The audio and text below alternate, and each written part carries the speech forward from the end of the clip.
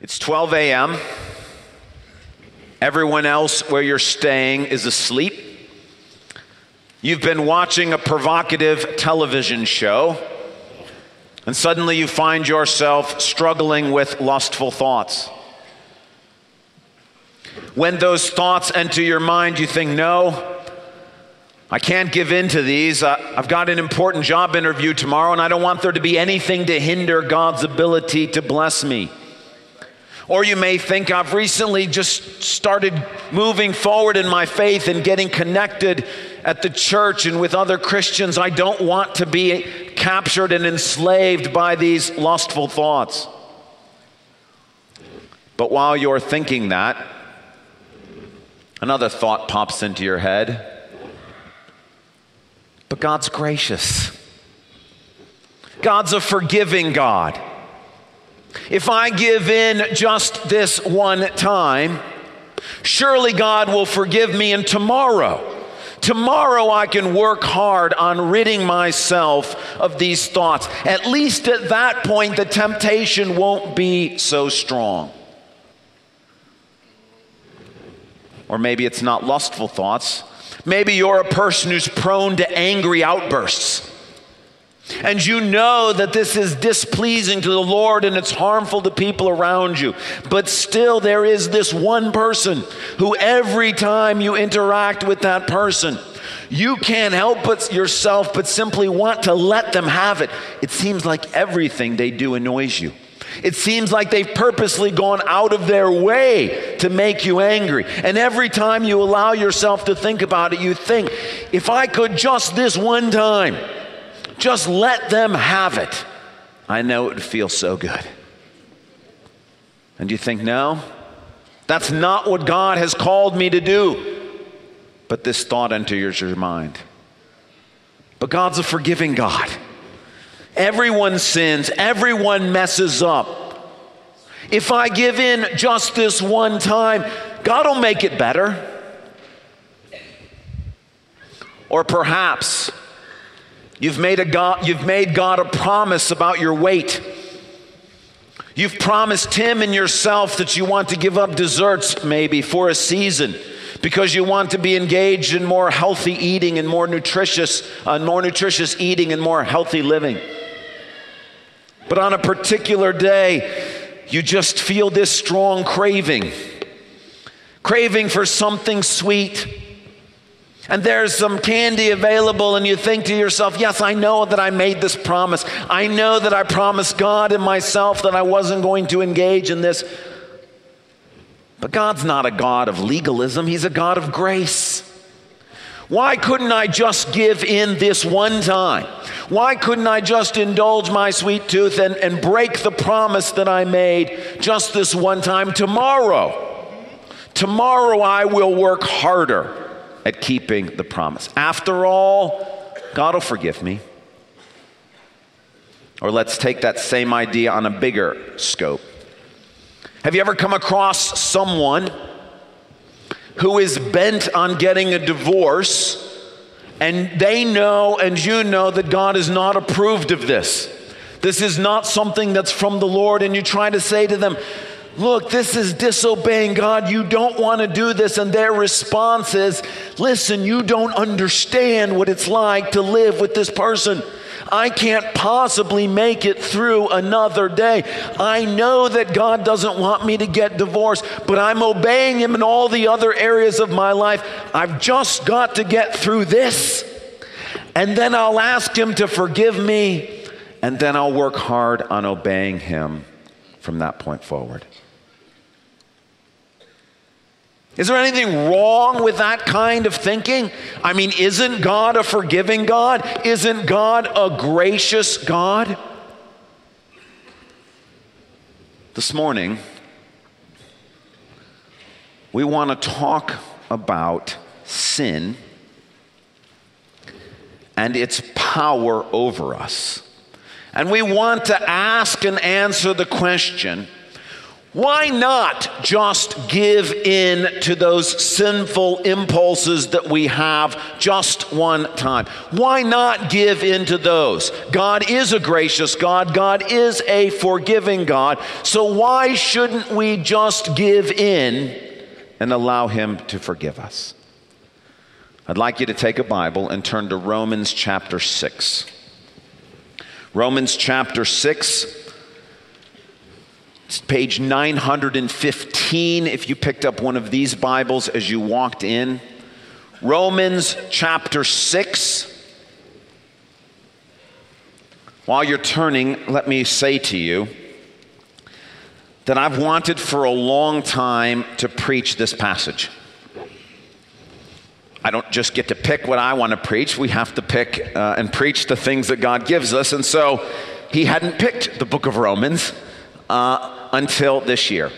And when he picked the book of Romans, I knew that this passage was coming. And the reason why I've wanted to share this passage with you is, number one, it has meant so much to me personally in helping me overcome the power of sin in certain areas of my life. And I have seen it have incredible power to do the same for others.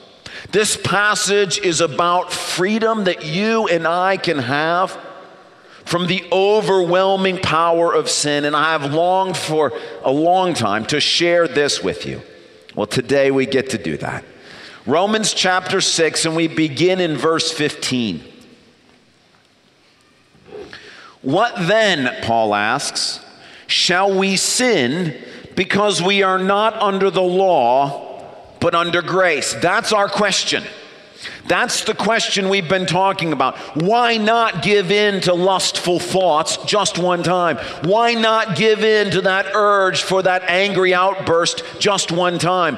Why not give in to that desire for food that you've promised God you're not going to eat just one time? Why not go ahead and get a divorce even though you know God doesn't want you to do it and you're disobeying him?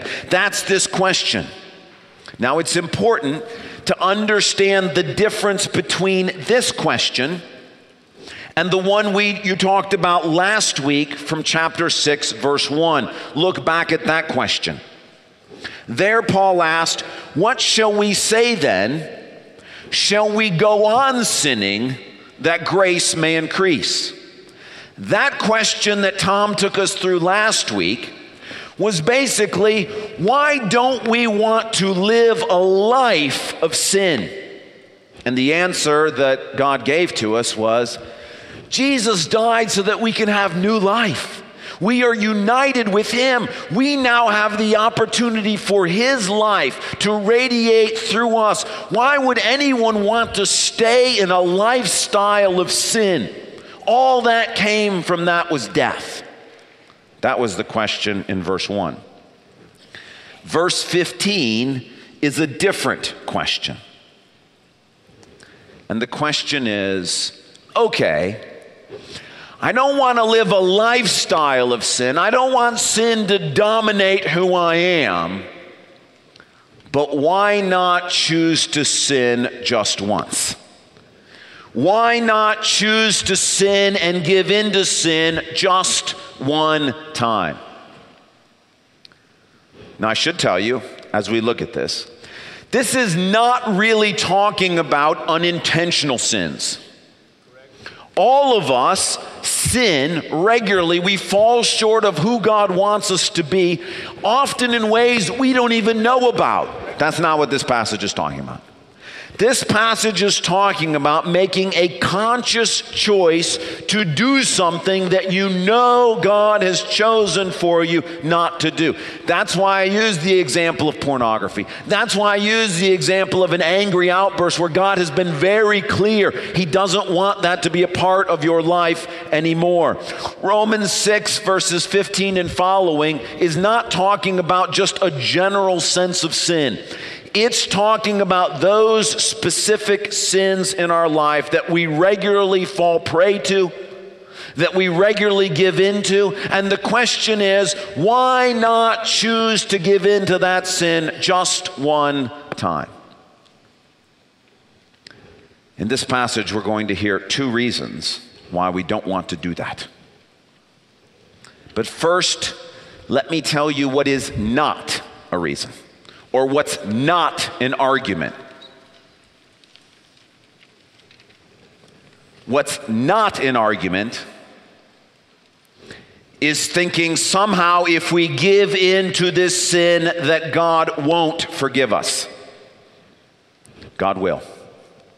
If you are a believer in Jesus, all of your sins, past, present, and future, are covered by the death of Jesus.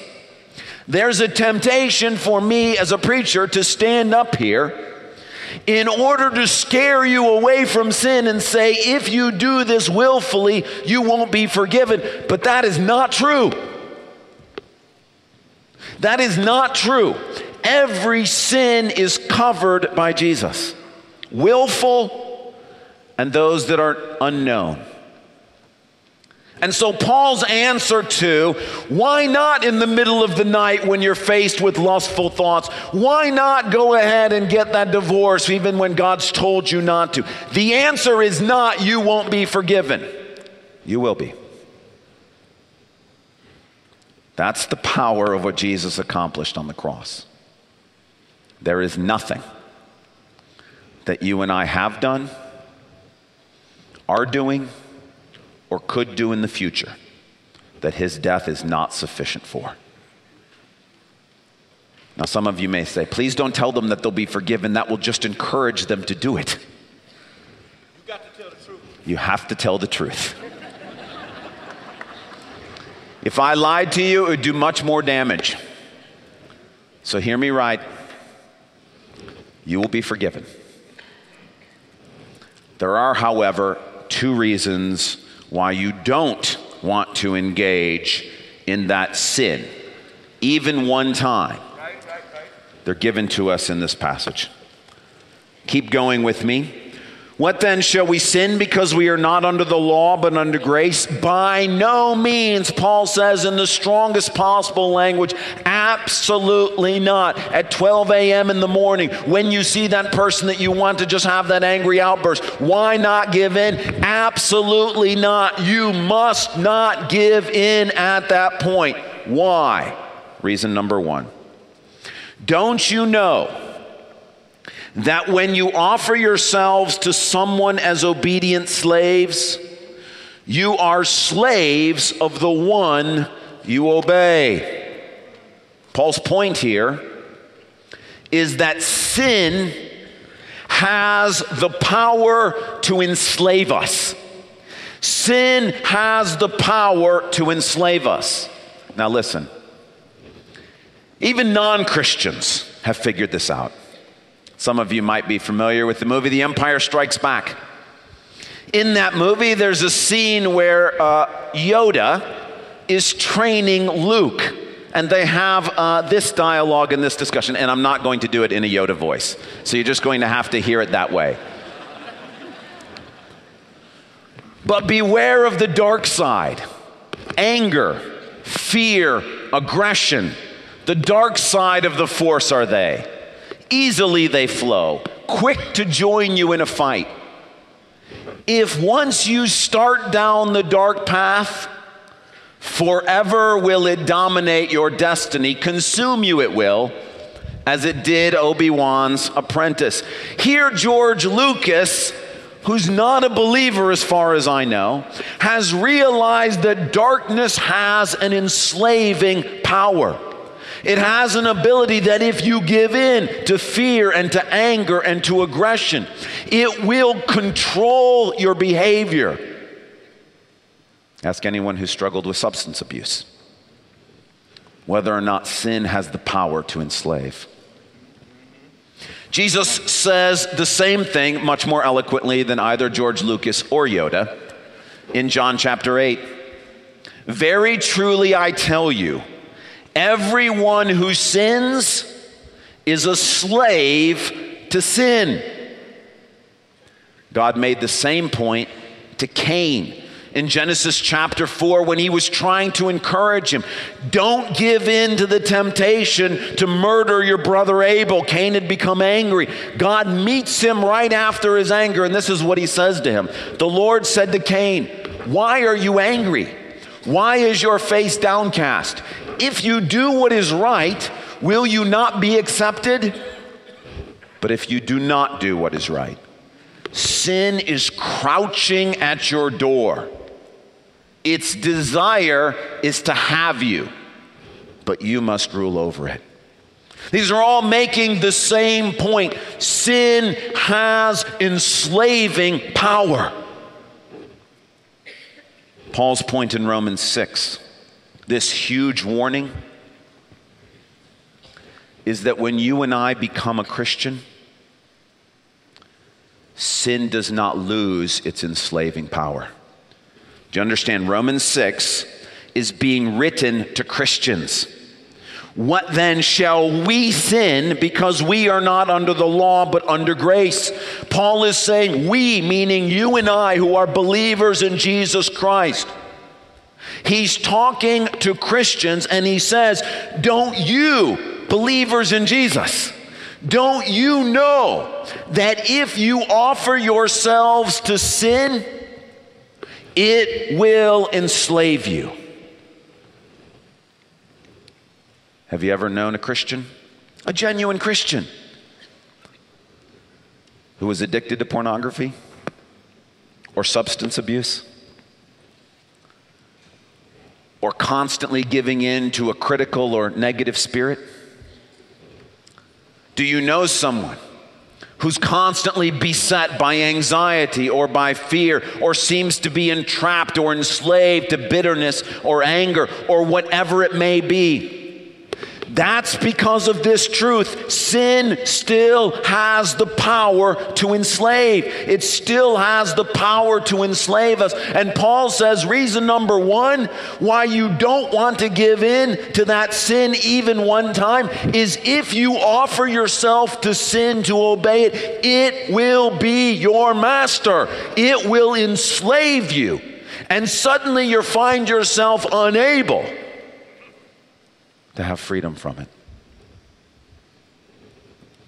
So reason number one, why you and I do not want to consciously give in to that angry outburst, why we don't want to consciously give in to that lust for food or sexuality or whatever it may be, why we don't want to give in to those things is because sin still has the power to enslave us. Second reason. Stay with me in verse 16. Don't you know that when you offer yourselves to someone as obedient slaves, you are slaves of the one you obey, whether you are slaves to sin, which leads to death, or to obedience, which leads to righteousness? The second reason why you and I as Christians don't want to give in to that impulse, that urge to disobey God, sin leads to death. Look over in verse 23, same passage. For the wages of sin is death. The wages of sin, the result of sin is death. Now, many of you may have heard Romans 6:23 in the context of sharing the gospel with a non-Christian.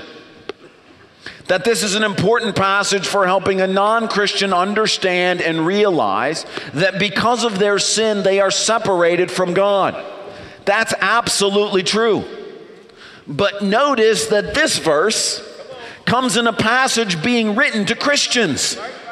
It's being written in a passage to Christians trying to encourage us not to sin. In other words, what Paul is saying is the wages of sin is death, whether you're a non-Christian or a Christian. The only difference is, for a non-Christian, the wages of sin is eternal separation from God, which that's not true for a Christian because of Jesus.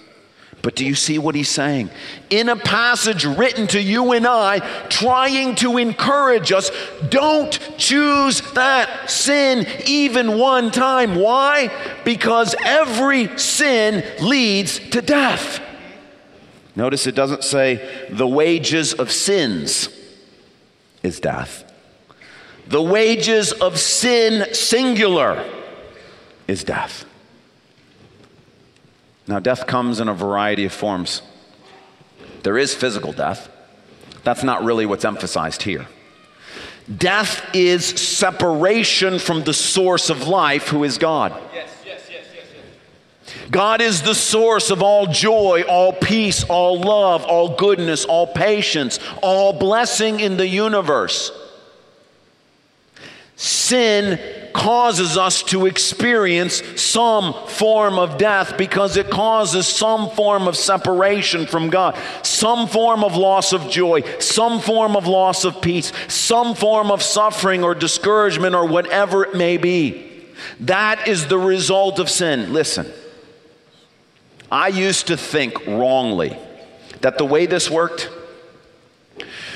was that you had to build up and accumulate a certain number of sins, and that God sort of looked the other way while you did this, but at some point you reached a number which was just too much, the straw that broke the camel's back, and at that point God decided to step in and bring discipline. The problem with that is not only is it not true, Satan uses that because he always tells you that line is somewhere further than where you are right now.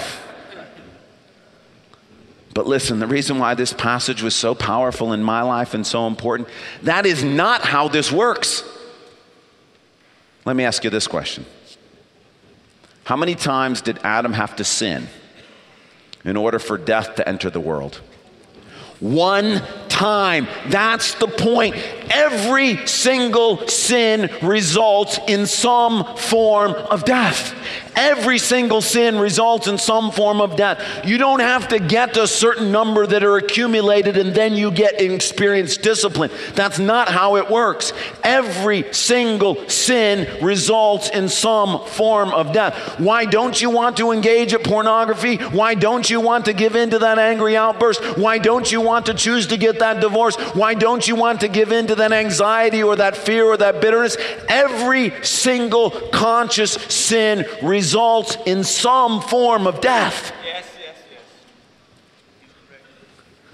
And so the second reason Paul says, every sin results in death. Why don't you and I want to choose just one time to give in? Because we will effectively become enslaved to sin. And every choice to sin leads to death. If I could summarize it this way, a good friend of mine used to hand out a little token with this anonymous saying on it that was very helpful. Sin will take you farther than you want to go, keep you longer than you want to stay, and cost you more than you want to pay.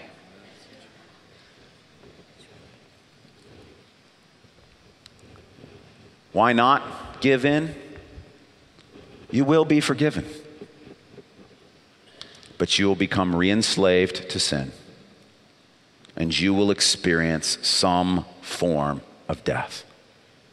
Not eternal separation from God. Jesus has won that for us on the cross. Now that's the warning in this passage.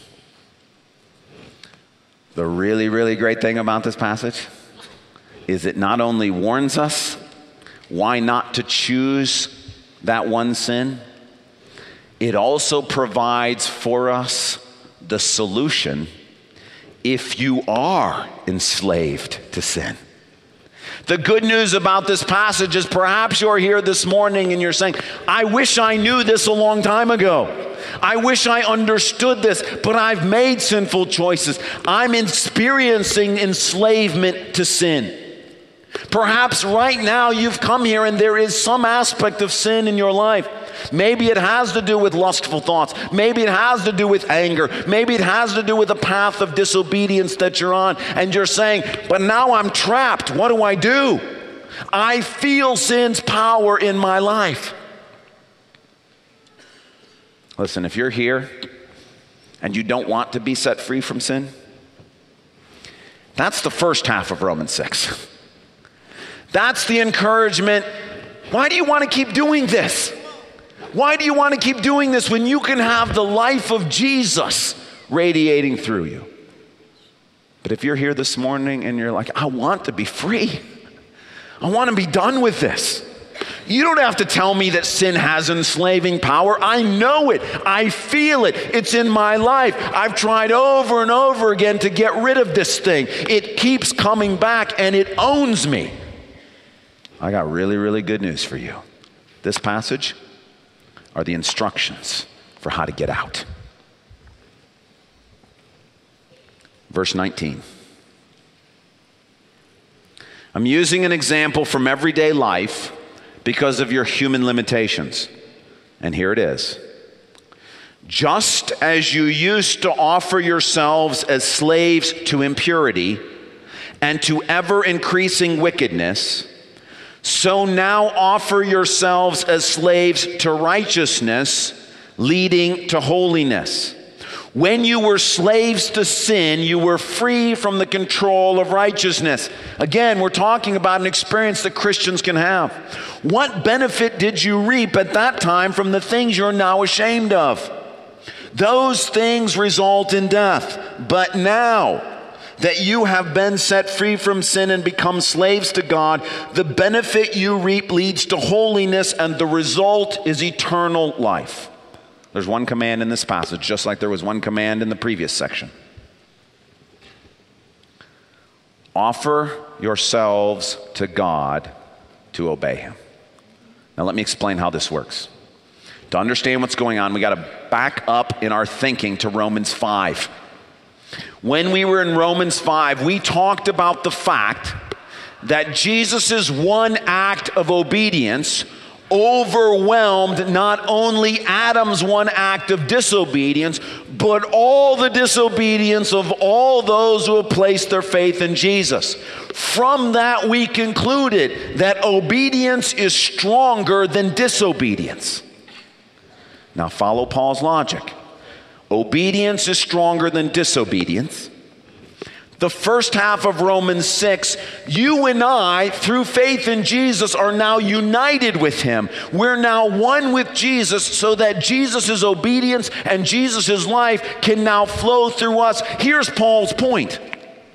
When you and I choose one act of obedience, Jesus' life and power comes into our life, and it overwhelms all previous acts of disobedience. Here's the really, really, really great news. It doesn't matter how long you've been enslaved to the sin you're enslaved to. It doesn't matter if it's generations. It doesn't matter if it's going on for years. If today, when that temptation comes, if tonight, when the temptation comes to engage in pornography, if today, when that person that annoys the life out of you and the temptation comes to give in to the anger, if today, when you look at that food that you promised God you weren't going to eat, if today you decide I'm not going to get divorced, if today you choose to obey just one time, you're free. Do you understand this? You are free. It doesn't take years to get free. That's the passage. This is what God is saying. Because of what Jesus has done for us, all you have to do is choose to obey once and you're out. Now listen. This is a zero tolerance kind of thing. Because sin retains its enslaving power. How many drinks does an alcoholic have to have after they've been out for a while to simply be back in? Just one. Listen, this is how it works with sin. But the fact of the matter is, right now, sin has power over you That's why those temptations are so strong. If today you choose to obey, you are free. And if tomorrow you choose to obey, you're becoming more a slave of righteousness. Now listen to me, I know how this works. One of the lies is going to be, I can't give this up. I can't give this up for a week or a month or a year. Because you're imagining how hard it is right now, and you think it's going to be even harder a month from now or a year from now. I can't do this. Listen, that's a lie from Satan. What you don't understand is a week from now or a month from now or a year from now, you are going to be more a slave of righteousness. You will have more strength and power. The point is, please, this is the truth of this passage. Take your eyes off of tomorrow. It's today, right now. If you choose to obey, you are free. One act of obedience. Now listen, there are things that you can do. There's accountability. There's removing temptation. There's going through and trying to understand how it is that this sin has such a hold on your life. But the fundamental thing you need to know is this truth. One act of obedience will break sin's power. If you are a Christian here and you are enslaved to sin, many of us in the room know how that feels. It's a real thing. It doesn't have to be alcohol. It can be. It can be substance abuse. It can be anything that has to do with your body. Listen, when sin's enslaving power is in your life, it is your master. I understand this. I know. It's this truth that Jesus died to give us the power to be set free. And when you and I make that one choice, you'll be free. And then Paul's point is, why would you ever want to go back into this? Once you're free, why would you ever want to go back? Again, like I said, if you're happy in the sin that you're in, this is not the passage for you. It's the previous passage. You're missing the life of Jesus. You don't have any idea how great this is. But if you're here this morning and you're like, I want freedom. I want it gone. I want the chains gone. The battle will take place today. Today. Whenever that temptation comes, today. If you choose to obey, your life will be united with Jesus and his power will flow through you, and that one act of obedience will overwhelm all previous acts of disobedience, and you will be free. And then Paul's point is once you're free, don't go back into it. Don't go back into it. The great lie of Satan is somehow this is an accumulation of things. He gets us to accumulate sin. And then we think, the consequences, they're out further. And when we realize my life is now full of death, I got lied to, there is death all over the place, then he turns around and lies to us the other way and say, it'll take years and years to get out, and you don't have the power to do it. Listen to the word of God. One sin puts you in, one act of obedience overwhelms all previous disobedience, and you're free. That's what Jesus won for us on the cross. Now listen, if you want to talk to somebody about the mechanics of how this works, I'll be available down front. I'll be glad to talk to you. We got other people on the staff. Again, there are things that you can do, accountability, removing temptation, all of those things that are helpful. But this is the fundamental truth that you must understand. Why not choose sin just one time? Why not give in to that temptation just this once? Won't God forgive you? He will. But you'll be enslaved and you'll experience some form of death. The better question is, why not choose obedience just one time? Why not choose to obey now and be free? Why not choose to obey and become more and more a slave of righteousness? Why not set this mechanism on its head so that you become more and more a slave of holiness, so that Jesus' life radiates through you more and more? That's the question. And when each of you go home today, whenever that temptation comes, it might come late at night, it might come in some interaction, it might come tomorrow. When it comes, please choose obedience. Test God in this. Amen. Test him and see if Jesus has not overcome sin and death. Test him and see if God did not send Jesus to set the captives free. Listen, I know what it's like to be captive to sin as a Christian. And I know what it's like to have freedom. Choose freedom.